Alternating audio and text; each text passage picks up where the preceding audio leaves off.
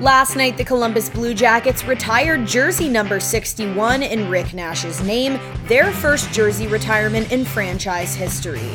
Following the ceremony, the Blue Jackets put on a great show at Nationwide Arena, but unfortunately, they would fall in a shootout to the Boston Bruins by a final score of 5-4. The Bruins took the lead 11 minutes into the first period when Brad Marchand threw the puck into traffic in front of the net and was redirected off of Jake DeBrusk and past Elvis Merzlikins for a 1-0 score. But the Blue Jackets would take the next two, starting off with a short side goal by Gus Nyquist at 16:57. Charlie McAvoy dumps it into the Blue Jacket zone. On the near wall, Dean Kukin takes a hit. Blue Jackets spin it out to center ice. Blue Jenner's got it. Up the right wing side, Jenner tried to turn. Jake DeBrusk lifted his stick. Gus Nyquist has it, and he scores! Get on the bus, Gus! Nyquist goes short side and gives the Blue Jackets a 1-1 tie with the Boston Bruins.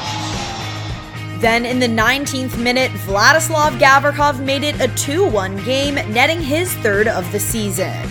All tied at 1, Blue Jackets win the faceoff. Max Domi couldn't get his shot through.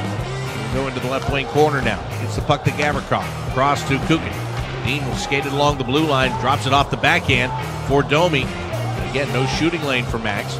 Center point. Kukin, long shot. Save made. Rebound in for the score! I'm glad it's Vlad.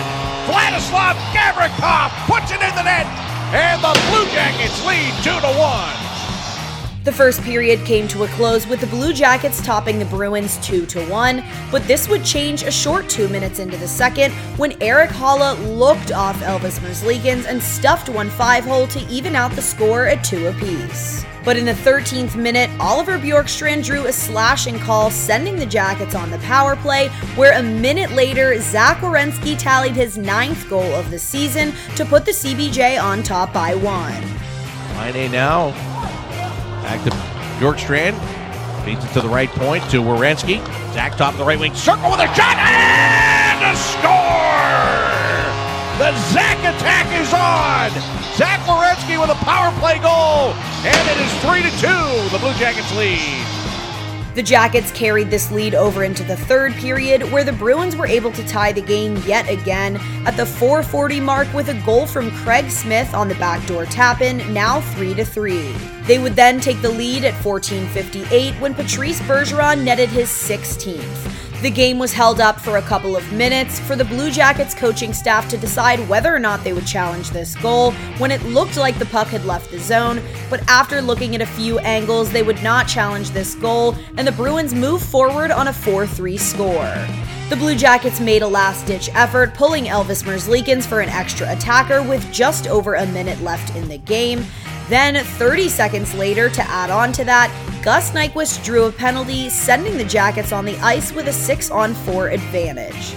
Then, with only 3 seconds left on the clock, Jake Voracek would be the hero, sending one home and forcing the Bruins into overtime. The Jackets have 14 seconds left to try to find a way to get it done. They get the puck off the faceoff. Bjorkstrand in, goes on the right or the left side. A quick shot by Laine is denied. Patrick's got it again. Zips it out to Voracek. 3 seconds left. Score!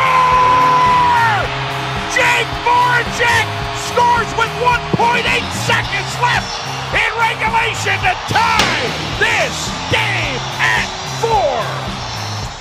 5 exciting minutes went by in overtime, but this game would need a shootout to decide a winner.